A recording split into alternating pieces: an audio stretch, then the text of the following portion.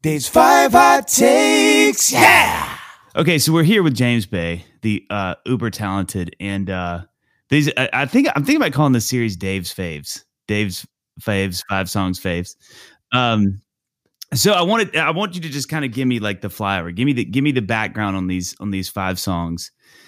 This was, by the way, I'm not just saying this was really hard for me to narrow this down to 5 songs because there were so many that I was like, okay. So first, if you ever want to be in love, talk to me about that song. If you ever want to be in love, me and 2 fantastic guys called Jimmy Hogarth, who's responsible for a lot of brilliant early Palanatini music, and another great guy called Steve McEwen. This was like 2011. It was one of the first 3-day writing sessions with other writers that I'd ever done. And I was excited to have that amount of time because I was typically per session, we'd write 1 song. And I was thought, we could get more than 1 song done. First day goes by, we don't get anything. Second day comes and ends and nothing happens. We don't get any song. That's 2 days down. And we're halfway through the 3rd day and we're still nowhere. And it was one of the earliest moments where I went to the piano. I put my guitar down and I went to the piano. And I can play a few things out of time at this point on the piano, like today in 2020. Back then in 2011, I could barely play anything in time. I could barely play in C, which is typically easier to play. But I was desperate to get a song. So I just started hammering away at what felt like a progression. And it's one of the most sort of animal ways that songs get written. And it feels, in a way, I suppose, to talk about it, it sounds forced. It wasn't forced because songs will come if they come, and if they don't, they don't. And I was just determined, and like with all love and respect to Steve and Jimmy, we were all kind of taking a break. So I was sort of in the corner a little bit on my own, but we were all within earshot of each other. And I started singing, and I caught this kind of the things I'm telling you about this song are not so much about the sort of subject matter. I suppose I wrote it about. It wasn't long since I'd moved out, and all my friends had moved away from our hometown. And we were all coming back now and again for the odd week to sort of see each other. And it was about that typical scenario where 2 people who once had a thing when they were like 17 were seeing each other again and going, hey, I wouldn't mind trying that again. And it was, I'll come around if you ever want to be in love. Like for real, if you want to be in love, because that was the good thing. Right. But so the song got written. And here's the last thing I'll tell you about it. Kind of long-winded, but I wrote the chorus. We wrote the chorus there because it was the first thing that I came up with. And then we got a verse that felt adequate. And then it was getting ready for dinner time and we had to leave. So we had a great chorus. I thought the verse was okay. And we didn't have any more than that. So on the way, I went home and like a couple of weeks passed and I wrote a new verse because I just wasn't into the original one. I sent that to Jimmy as a voice note. He thought it was better. So he said, come in and record it. I was on the tube, the subway in London, on my way into a studio to record this verse. And I thought, I can't let this chorus that I love have a better verse, but no 3rd section. I need this thing to be complete. So in my mind, in my brain, on the tube, I came up with the bridge, the middle 8. I came up with the lyric and the melody and decided the song is typically in C. I thought, well, let's start on the 5 chord in the bridge. I'd never done something like that before. So we started on the 5, fell down to the 4, and then to the 1. And I was probably 25 minutes away from Jimmy when I came up with it. And I just sung it round in my head. And I got there and I said, Jimmy, hang on, don't say anything. I've got this thing. Let me try and record it. And as I record it on your phone or whatever, tell me if it sucks or not. And I got it out right with all the lyrics, which I'd actually written in my phone on the way down. And he loved it. So it went in. So you Christine McVie that... I Christine McVie it slightly. So you know what I love about that song? And it actually, you just lifted the hood to make sense of it, is the feel. Because it's one of the hardest feels. This sounds crazy for me to write on guitar. Is Yeah, the real straight. Knowing that you start on piano makes so much sense. I was going dow dow dow dow dow dow. Yeah, bow. It was very like hammered out, kind of really basic, like bad piano player stuff. Because it's so fun to play to on guitar, but writing those songs for me, where you're just going it's so hard. And I have to hand it to Jakir, who recorded this song. I play that song live with a 12-string, with a Gibson 12-string acoustic. Oh yeah, it's beautiful and jangly, and I love it. Yeah. I only came up with doing that live. In the studio, Jakir had me do 1 or 2 typical 6-string acoustics and then a couple of takes of a Nashville strung, Which the high. Yes. A Nashville high strung, sorry. Yeah. If you put those strings together, you have a 12 string. But he wanted to spread it and make it really glossy. So. Oh, that's so cool. It's very cool. I love that song. All right, talk to me about Move Together. Move Together is a fun memory. This was the second song that I wrote that that ended up going on Chaos and the Calm. The first one I wrote was When We Were on Fire with John Green, but the second one, I was going into London. I wasn't living in London, but I was going into London. This is early days of co-writing for me, to meet a guy called Jamie Hartman, who I'd never written with before, who was about to move to LA, and he's a London guy. And I went to this really bizarre studio that was like painted interior. The interior was like silver and orange. It looked like a spaceship inside, which is the last place you'd think someone would write Move Together in. But you'd think someone would write it in like Neil Young's barn or something. Right. Anyway, and that's where I wanted to write it, because what happened is like I was getting ready to leave, and typically with co-writes at this point, the move was to sort of turn up with a couple ideas in the bag that was sort of the start of something maybe, and I didn't have anything all week before, and then the day before, and then the night before, and then the morning of. I was still stressing about it, and this is one of these crazy moments. They very rarely happen, and a few wonderful things happened on this day. But I was tying up my shoes before I left the front door. I knelt down, and then as I knelt down to the floor, this came in. It came into my head. Excuse the out-of-tune guitar, but the riff. You're kidding me. It came into my head. It just came into my head. So I got my guitar out of the case, having done up my shoelaces, and I recorded that into my phone. And I turned up having never met Jamie before. He had a 12-string that was tuned completely different to mine.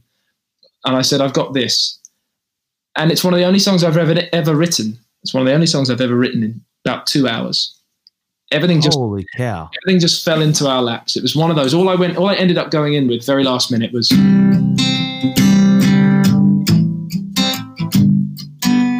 That's all I had. And I remember Jamie was so fluid with it. He just went, no. Because I told him about a scenario the night before where me and my girlfriend had a bit of a falling out, and we were living in her parents' house, and it was a difficult sort of dynamic, as anyone can imagine. We were trying to just be with each other through all of this stuff. So we just told that story. I told him the story, and then Jamie helped lyricize it in such a beautiful way. So it is a gorgeous song. Thanks, man. It just fell together. It's beautiful. Okay, talk to me about Wild Love. God, love that song. Wild Love is one of my favorites.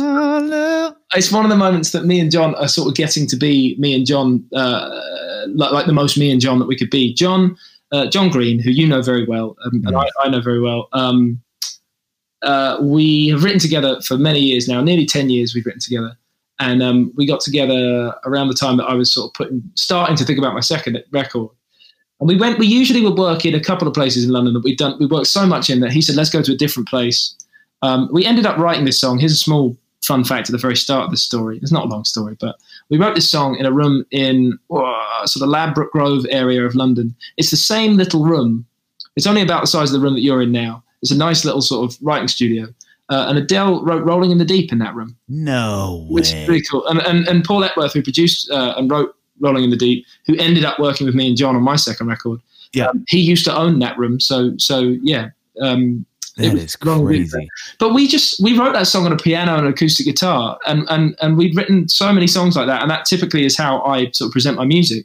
So from there, John turned on the computer. I sat on a sort of half pieced together drum kit, and I'm not a drummer.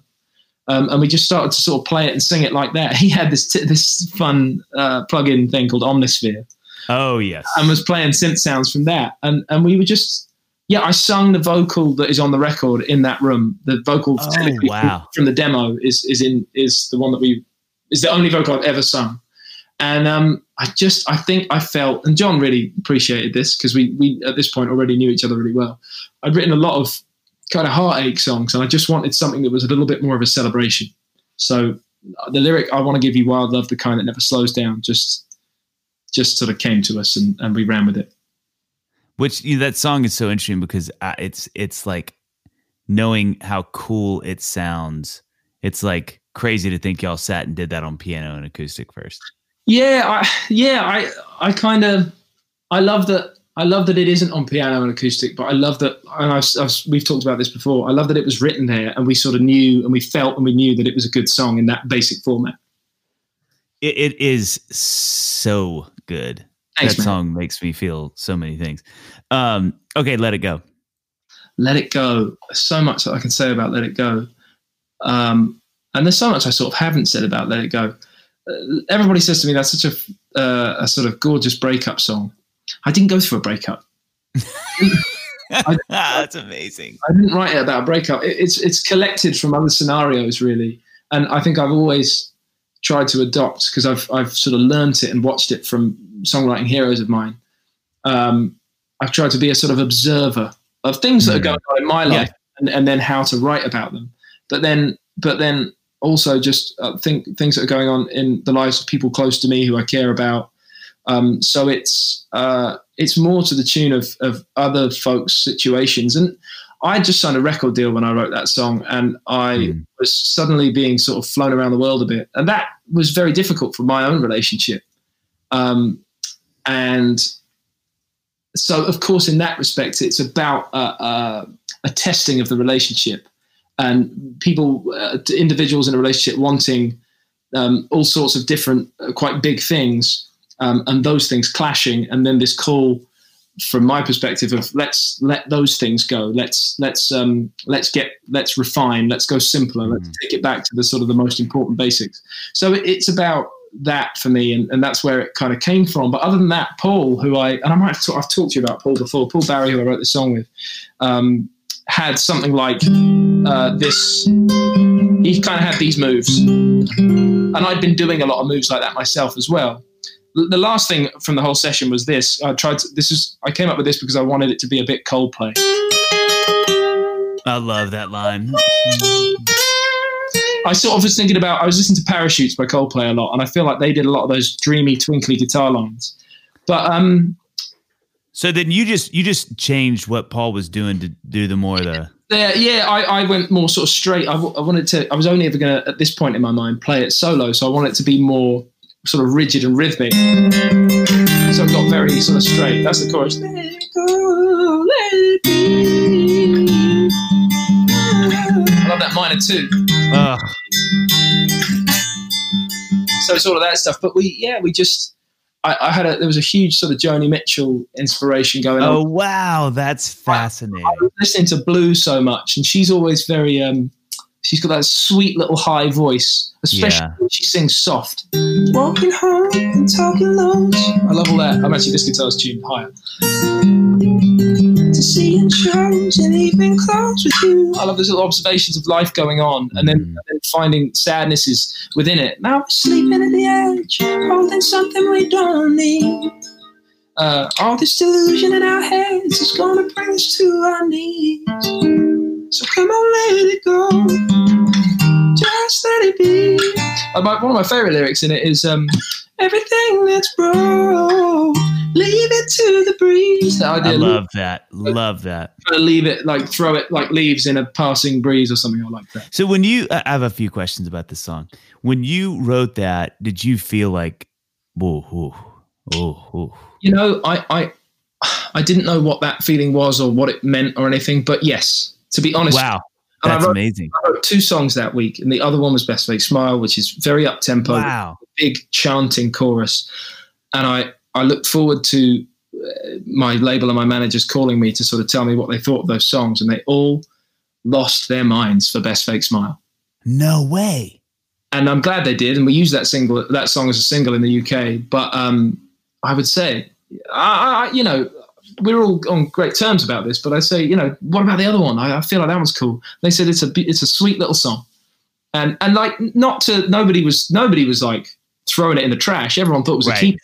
Everyone thought it was a total keeper. The confession from everyone is that nobody saw it, and I didn't because I didn't know what these were. No one saw it as a single, but fans just reacted. People just heard it. I was going around America opening for people, doing a few shows, like first on the bill, and I would play it, and it would sort of make the room listen. You would see, you saw that from the stage, and the folks who were with me, managers and label folks that were at the shows, when they were at the shows, they saw it too, and it made people recognize, and that's the only thing it will, you know. So had you recorded it at that point? No, I hadn't recorded it. I recorded that with Jakia, but I hadn't.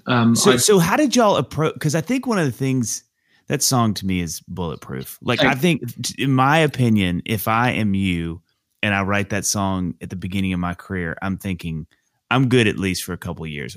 And I think too, because it's for me, it's everything I'm trying to write in the song. It's cool when you play it. Every guitar part on that song is so freaking cool. Thanks, man. Every melody's cool. The lyric too, to me, is you do one of my favorite things that songs can do, which is you're talking about how you feel without talking about how you feel on the verses. You're doing it without saying this is images. Yeah, and everybody knows, talking low, like you're like, oh, I know how that feels. Like even all those things, I know how you feel without you having to go like, I'm so in love. Yeah.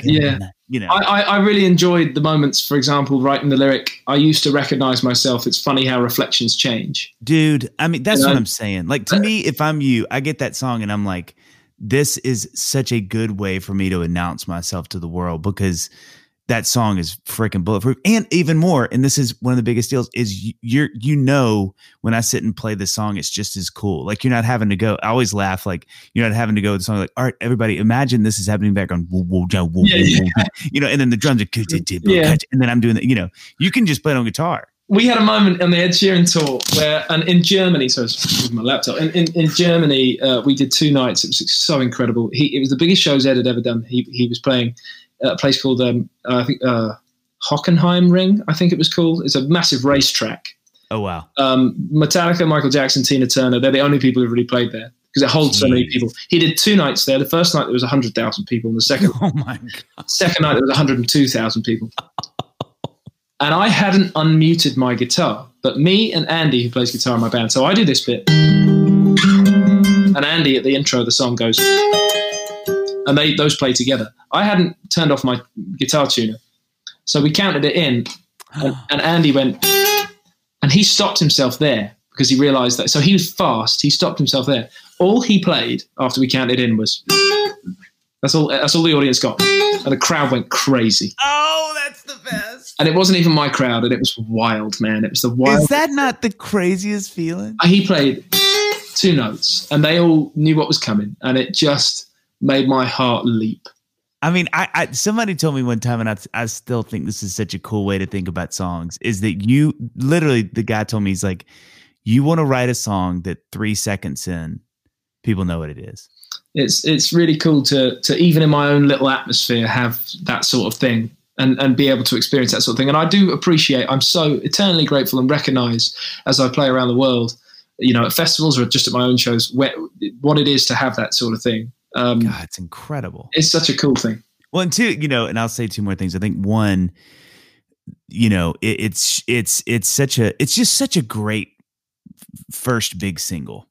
In my opinion, because again, it's a cool guitar part. It shows everything. If I'm your A&R guy / manager, I am freaking out because I'm like, this is all I want people to see in James. But man, he can sing, he can play. The song is good. The parts are cool. It's like, it's all there. Yeah, and it took all of us a minute to realize that that's what we wanted, because I like to rock out and solo and I was trying to push that agenda. But what really moved people the first time and the most was me doing that. And they've appreciated me doing the other stuff afterwards, and I appreciate that. But it took us a minute to recognize that. And the label asked us to go around in 2015, all the festivals that we played, particularly in America. This was an American thing to do with American radio. They said, could you just film the breakdown chorus in the middle of that song? Because all these crowds keep singing it. And I remember doing it outside Lands on a smaller stage, not the smallest one, but one of the slightly smaller stages at Outside Lands in San Francisco. And there was a lot of people singing it. And we collected sort of 7 or 8 festivals of crowds singing the chorus in the middle of it. And it hadn't been on the radio. Jeez. It was just on YouTube and stuff like that. And I went to an iHeartRadio conference with my label, and the guy from the label who was promoting the weekend, who was enormous, and he said, and this is James, and he got me to play the song live in front of these guys. They're all executives. And then he played the little show reel of sort of few minutes of 7 or 8 festivals where the camera pans, the phone camera that we used pans from me to the audience when it goes to the crowd at the middle of the song. And he showed them all singing the chorus. And then when the little video of all these different festivals finished, my guy from the label turned to the room of iHeart executives and said, they're all listening to the song already. They don't need your radio to play it. So everybody stand up, and everybody in the room stood up. He said, okay, sit down if you don't think you're going to play it. And the whole room stayed standing and applauded. No. And that is genius. And really, that was the moment that it started to go on the radio in America and be a bit. Okay, so two more quick things. One, I just think the chorus is. I remember hearing that song the first time, and I was like, I want to sing this chorus a million times. It's you know what I mean. It just feels so good to sing. Thank you. Yeah, I feel that. Yeah. It's just it's like I said, it's bulletproof. Last question about that one really quickly. How did you? I'm all every time it comes on that I hear it, I'm always fascinated at how stark the production is. Honestly, like how did y'all get there? What was there? Did y'all do a million versions where the drums are good? You know, I didn't know what I was doing. I was just me in my sort of originally kind of rawest form. I'd never been in a studio in a professional capacity or anything. All I know to this day is that the label and managers said to Jakir, and they just sent him some demos, and he just sort of put his hand up because nobody knew who I was, and he said, "Sure, I'll do this." Wow, which was a dream for me because he was already a bit of a hero of mine for the music he'd made. They just said, if you can, could you try and just stay out of the way of the song? Wow. Of that one particularly? All of it. But all of it. Gotcha. All of it. And they didn't sort of see that one necessarily as a single yet. So it was the mission statement for Jakir, who's a great producer and a fantastic engineer. And they just said, could you just try and stay out of the way of the song? Because we think they're special, and hopefully you hear that too. And I just think he did that really well. He let me and my bit of guitar playing sit at the front of the event, and he kept everything else sort of sparse. And even in hindsight, I sometimes, I wish there was more going on, but I know Jakir nailed it. And did you, at the time, did y'all, I mean, around that song particularly, was that like you kept pushing for things, pulling for things, or did y'all kind of have what it was and went, yeah, it's great? Slightly, it's a bit of a blur, but yeah.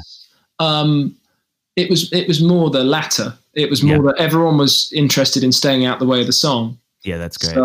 So yeah, I had, there was a band called Half Moon Run, who are a great Canadian band, and then Jeff Buckley's kind of graced that whole record. Stuff in that music was my inspiration at the most, and the rest of it, and a bit of Coldplay, but that was it. Well, and here's the last song, and I think one of the other things that's so great when you listen to that record, and where Let It Go sort of lives amongst, it really is. It's what, as an artist, at least in my opinion, it's what you want. Where it's like, and I'm about to ask you about When We Were on Fire, but you think about that, you think about.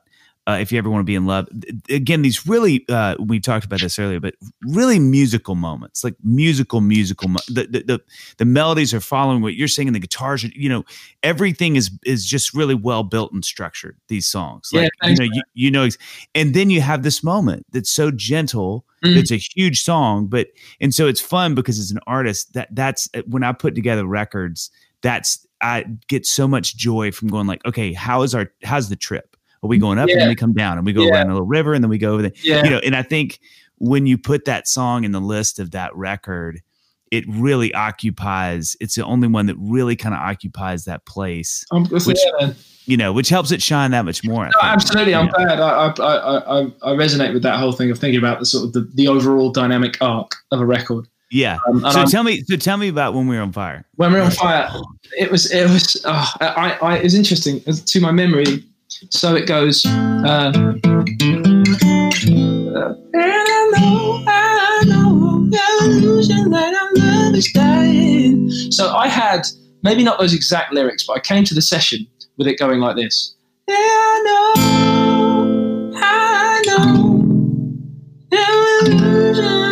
I had with Losing Light, Our Love Is Dying. And I had it like that, kind of, it's I know it's in G minor, but think about it like it's in A minor, because that's yeah. I had it starting on that rootsy sort of minor chord, and then the big dominant seven.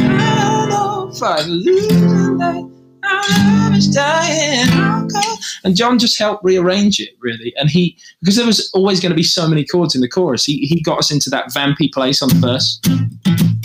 Oh, that's cool. That's cool. It was 2011. The world had heard Rolling in the Deep and stuff like that, and we were all like trying to do something like that. And I have. In a little Olympus dictaphone that I still have. I've had it since about 2008. I was taking that thing around with me because this is before, we wrote this song before I had an iPhone. I have recordings of John at a piano kind of going, drifting apart, getting harder to hold you, saying versions of these lyrics. Days getting dark and the nights are growing cold. Are we burning out? And the way that he was playing it, you've got me in the background going, yeah, I like it, but I don't want it to get too pop. And John interrupting me and himself saying, don't worry, it won't get too pop. It'll be great. That is genius. And he was very good at, he was the kind of guy who introduced me in a writing environment to sort of not only coming up with lyrics and chorus stuff or whatever, melodies obviously, but what am I doing? Hang on. We'll cut that bit. We go in it.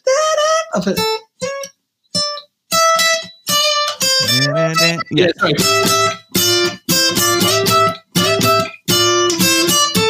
And then like playing that, I remember I was noodling that on the guitar, and he was like, "Yeah, we'll put some ooze on top of that." Which that all these things, these ways of doing in a song. That song is that's another one of those in that song, that album, that it does a couple things that are always really fascinating. I was listening to them again yesterday. Hello, and the thing that is so funny about that, I usually am not. Something about going back to the one usually is like a no for me. Fire. In that song, though, it is like my favorite part of the song. I remember him doing it sort of for the first time, and I didn't necessarily know how to question that, but I recognized that typically I wouldn't have liked it, and when he did it, I liked it. I love it. I mean, I love it. There's things, I know John so well now, that one of my favorite things about that song is it's sort of typical John Green. Mm-hmm. And I love it for that, and I love him more for that. But it's very anthemic. I'm glad I was let in. Yeah, of course, and I'm glad I was let in because he kind of made room for my kind of intricate, intimate smallness. That's all I sort of had at the time, and it was starting to grow into sort of more, I guess. But and he allowed that to be in the room while he was kind of shooting for anthem status. And as he always is, and yeah, man, what an honor to.